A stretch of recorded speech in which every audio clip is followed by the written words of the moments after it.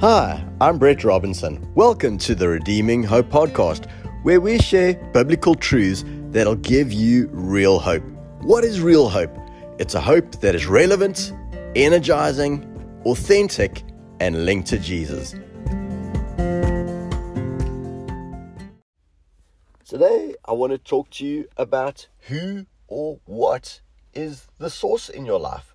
The source of what, you might say? Well, the source of everything.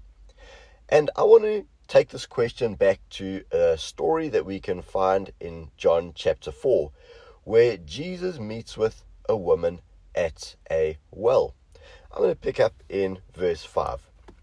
Jesus arrived at the Samaritan village of Sychar, near the field that Jacob had given to his son Joseph.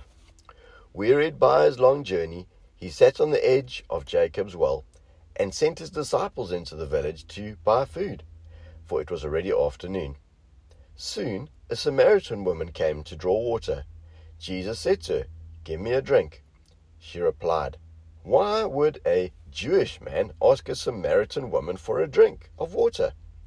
For Jews have no dealings with Samaritans."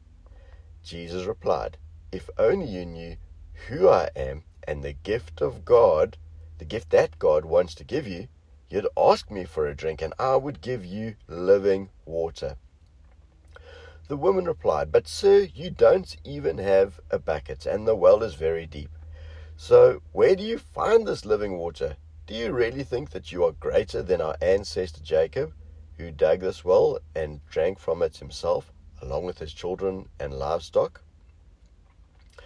So, of course, in this story, Jesus asks her for a drink, and she immediately thinks about the bucket in her hands and the water at the bottom of the well. And that water is her source. But none of us, I assume, listening to this podcast are probably drawing water from a physical well with a physical bucket. So what is the lesson that we can learn from this story? Well, Jesus is saying to us, what is the source that we are drawing from in our lives for our daily strength, for our needs, for the wisdom and understanding and discernment that we need to conduct our relationships, our families, and our lives, every aspect of our lives, really. Let's go back to our story and let's see what we can learn from it. So in the middle of this story, Jesus creates an opportunity for the woman to make a switch from the natural to the supernatural, from the limited to the unlimited, from the underground to heavenly sent. Her biggest challenge is also often our biggest challenge. She couldn't understand what Jesus was trying to say, the switch he was asking her to make.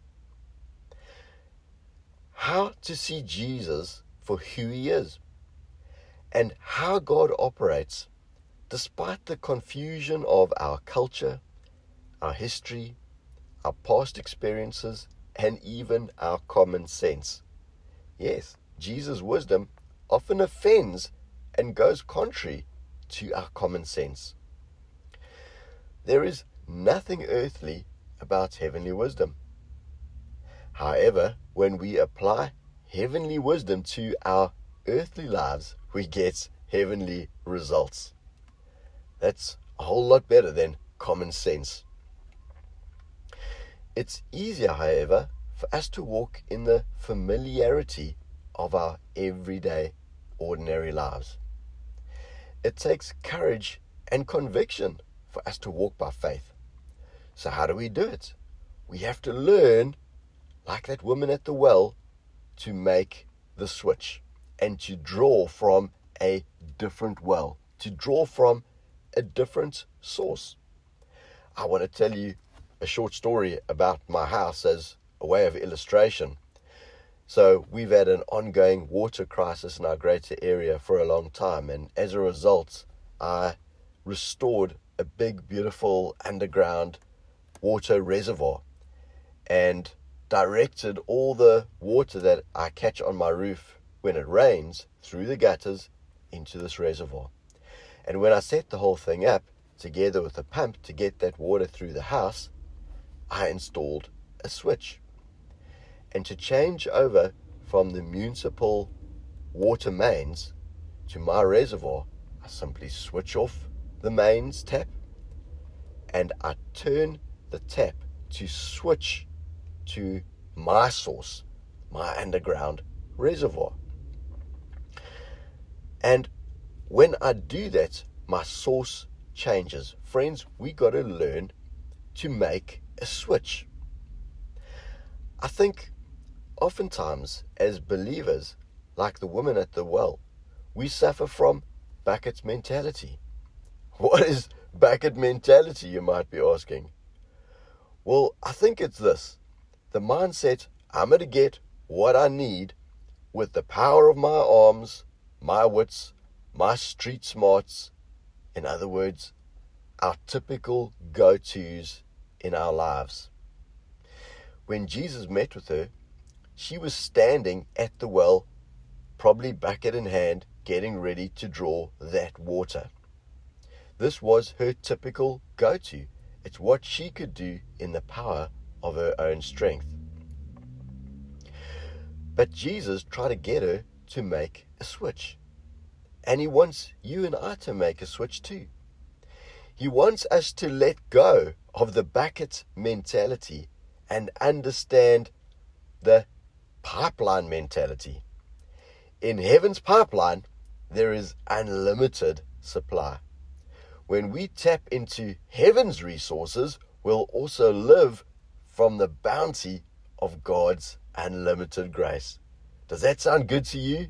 It sure does to me.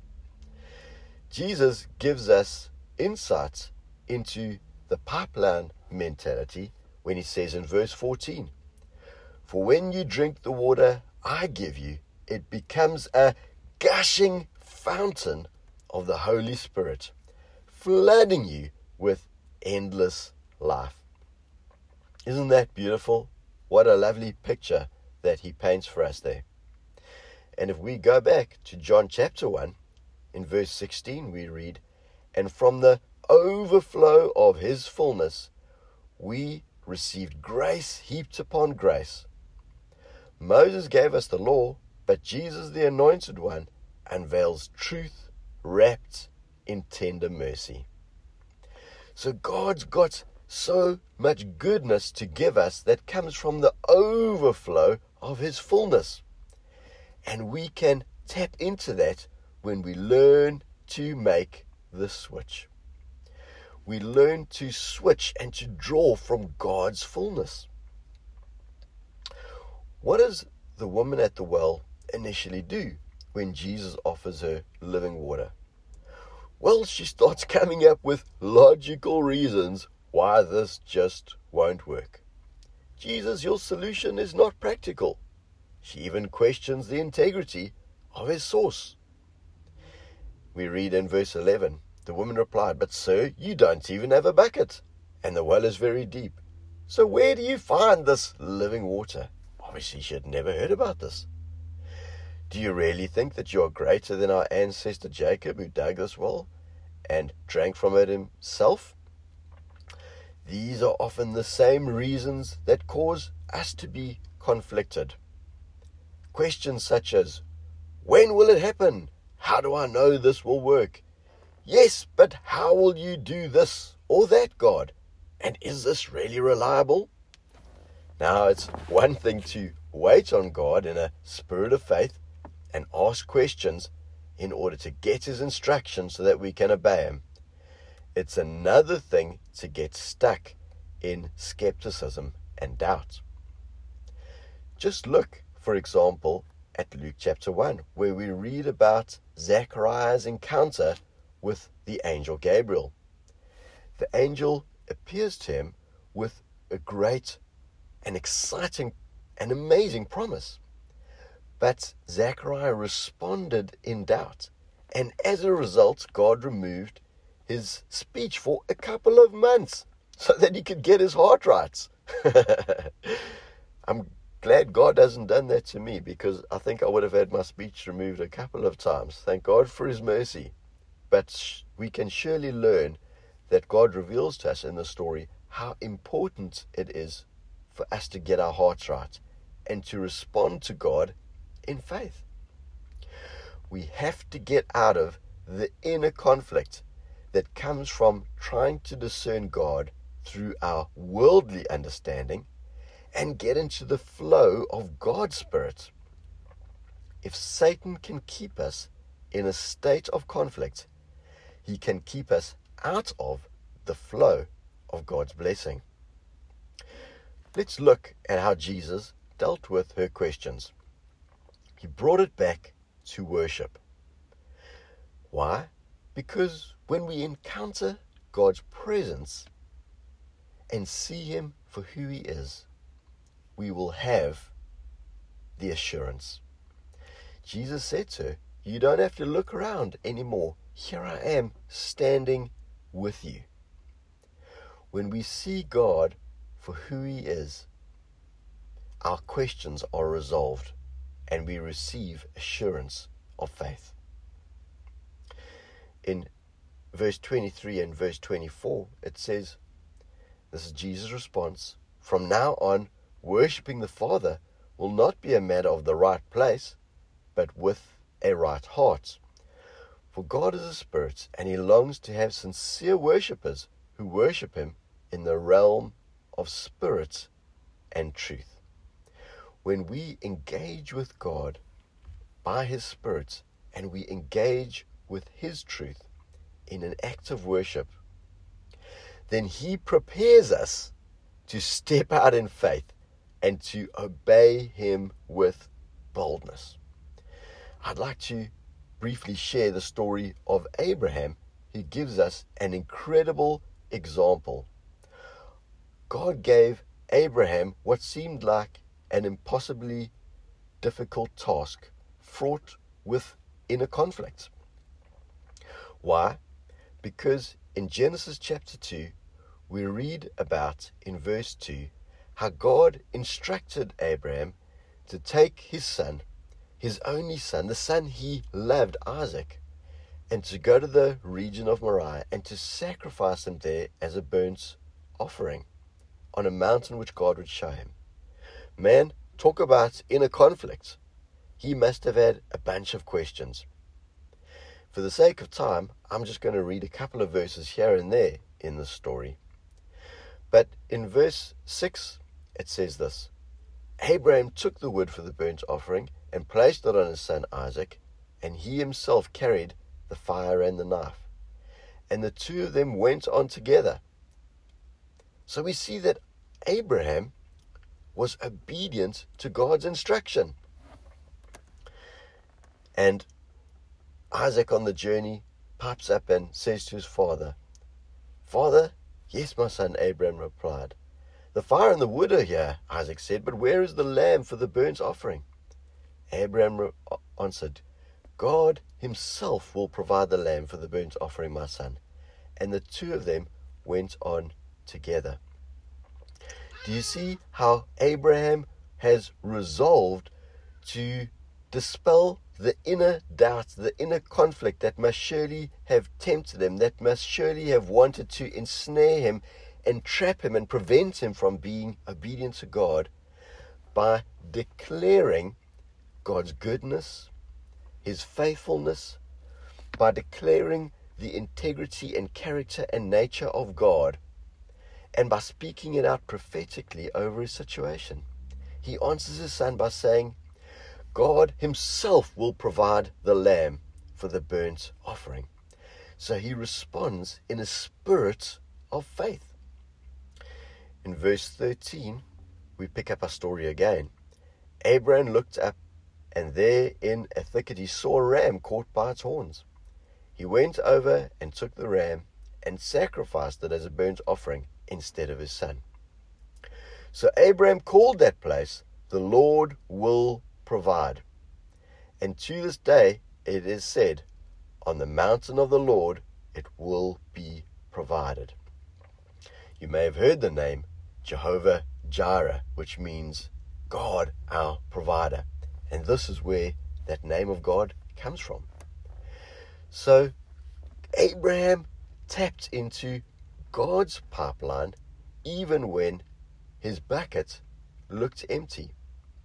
What is that bucket? Well, for us, that bucket represents our own human effort, what we are able to do with our own wits, what we are able to do with our own strength, what we are able to do based on our own experiences, maybe perhaps our culture, our upbringing. Abraham had to look beyond all that, and he did it by looking to God, looking at God's faithfulness, God's goodness, God's promise, and that allowed him to tap into God's pipeline and to allow the spirit of faith that God had given him to flow through him in his every step, in his every action, and with everything that he said. It changed his whole mentality. How did Abraham come to have such an amazing assurance of faith? Well, I believe it's because he had met with God. I believe it's because he was a worshipper. And I believe it's because he continued to hold on to and declare God's promise. Somebody once told a story about a very unwelcome visitor that came. Fear banged on the front door. Faith answered, and nobody was there. It's time for us to banish fear from our homes, from our hearts. Fear is not a guest. It's an intruder that comes to steal our joy and our peace. But hallelujah, the love of God has set us free from a spirit of fear. We can't operate in a spirit of fear and a spirit of faith at the same time. Fear is going to draw us back into that place of inner conflict that will seek to ensnare us and trap us and prevent us from stepping out in full assurance of faith. It's a choice that we make. We have to choose what our source is. And friends, it takes courage. It takes faith to walk in obedience to God. But we get to choose every day what well we're going to draw from, what our source is going to be. The well of self-effort, uncertainty, and doubt, or the pipeline of God's living water. What well are you drawing from for your emotional well-being, in your family, in your health, for the work of your hands, for your finances? Friends, God has made a pipeline from heaven directly into our lives. And the living water flowing through that pipeline will quench every thirst, satisfy every need, and bring God's goodness into every area of our lives. And Jesus is that living water. Let's look to him daily and start by reaching out to him, even right now in prayer. Lord Jesus, we thank you for giving yourself. Thank you for being a channel of God's fullness, a channel of God's grace toward us. I thank you that as we look to you, Lord Jesus, that you meet our every need, and not just meet it, but that you fill us to overflowing. We thank you for your grace. Thank you for your love. Thank you for your mercies toward us every day. We thank you for your faithfulness, Lord Jesus. Thank you that you are for us and not against us. And we thank you, Lord Jesus, that as we look to you, as we come to you in prayer, that you dispel our doubts and fears, and you give us full assurance of faith and the boldness that we need to step out in obedience to you. Amen.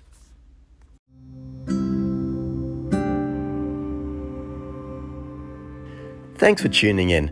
I pray that the message of God's Word will build your faith and develop a hope that is so strong it's like an anchor for your soul.